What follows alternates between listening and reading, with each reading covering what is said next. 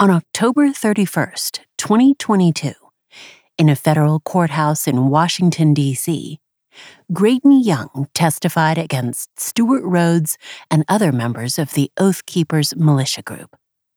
The defendants had been charged with seditious conspiracy against the United States and other crimes related to the January 6, 2021 attack on Congress.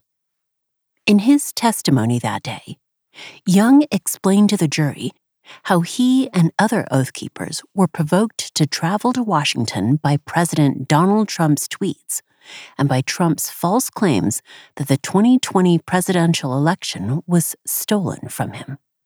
And, in emotional testimony, Young acknowledged what he and others believed they were doing on January 6th, attacking Congress in the manner the French had attacked the Bastille at the outset of the French Revolution. Reflecting on that day more than a year and a half later, Young testified, Prosecutor: And so, how do you feel about the fact that you were pushing towards a line of police officers? Young: Today I feel extremely ashamed and embarrassed. Prosecutor: How did you feel at the time? Young: I felt like, again, we were continuing in some kind of historical event to achieve a goal. Prosecutor: Looking back now, almost 2 years later, what would that make you as someone who was coming to D.C. to fight against the government? Young: I guess I was acting like a traitor, somebody against my own government. Young's testimony was dramatic, but not unique. Many participants in the attack on the Capitol acknowledged that they had betrayed their own country. Reimler: And I'm sorry to the people of this country for threatening the democracy that makes this country so great. My participation in the events that day were part of an attack on the rule of law. Pert: I know that the peaceful transition of power is to ensure the common good for our nation, and that it is critical in protecting our country's security needs. I'm truly sorry for my part and accept full responsibility for my actions. Markovsky: My actions put me on the other side of the line from my brothers in the army, the wrong side. Had I lived in the area, I would have been called up to defend the Capitol and restore order.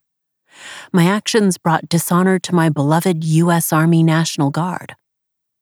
Witcher: Every male member of my family has served in the military, in the Marine Corps, and most have saw combat. And I cast a shadow and cast embarrassment upon my family name in that legacy. Edwards: I am ashamed to be, for the first time in my 68 years, standing before a judge, having pleaded guilty to committing a crime, ashamed to be associated with an attack on the United States Capitol, a symbol of American democracy and greatness that means a great deal to me. Hundreds of other participants in the January 6th attack have pleaded guilty, been convicted, or await trial for crimes related to their actions that day. And, like Young, hundreds of others have acknowledged exactly what provoked them to travel to Washington and to engage in violence. For example, Ronald Sandlin, who threatened police officers in the Capitol, saying, "You're going to die," posted on December 23, 2020, "I'm going to be there to show support for our president and to do my part to stop the steal and stand behind Trump when he decides to cross the Rubicon. If you're a patriot, I believe it's your duty to be there. I see it as my civic responsibility."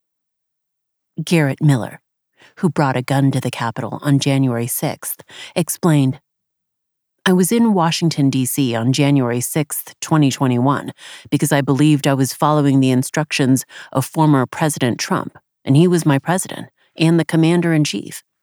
His statements also had me believing the election was stolen from him."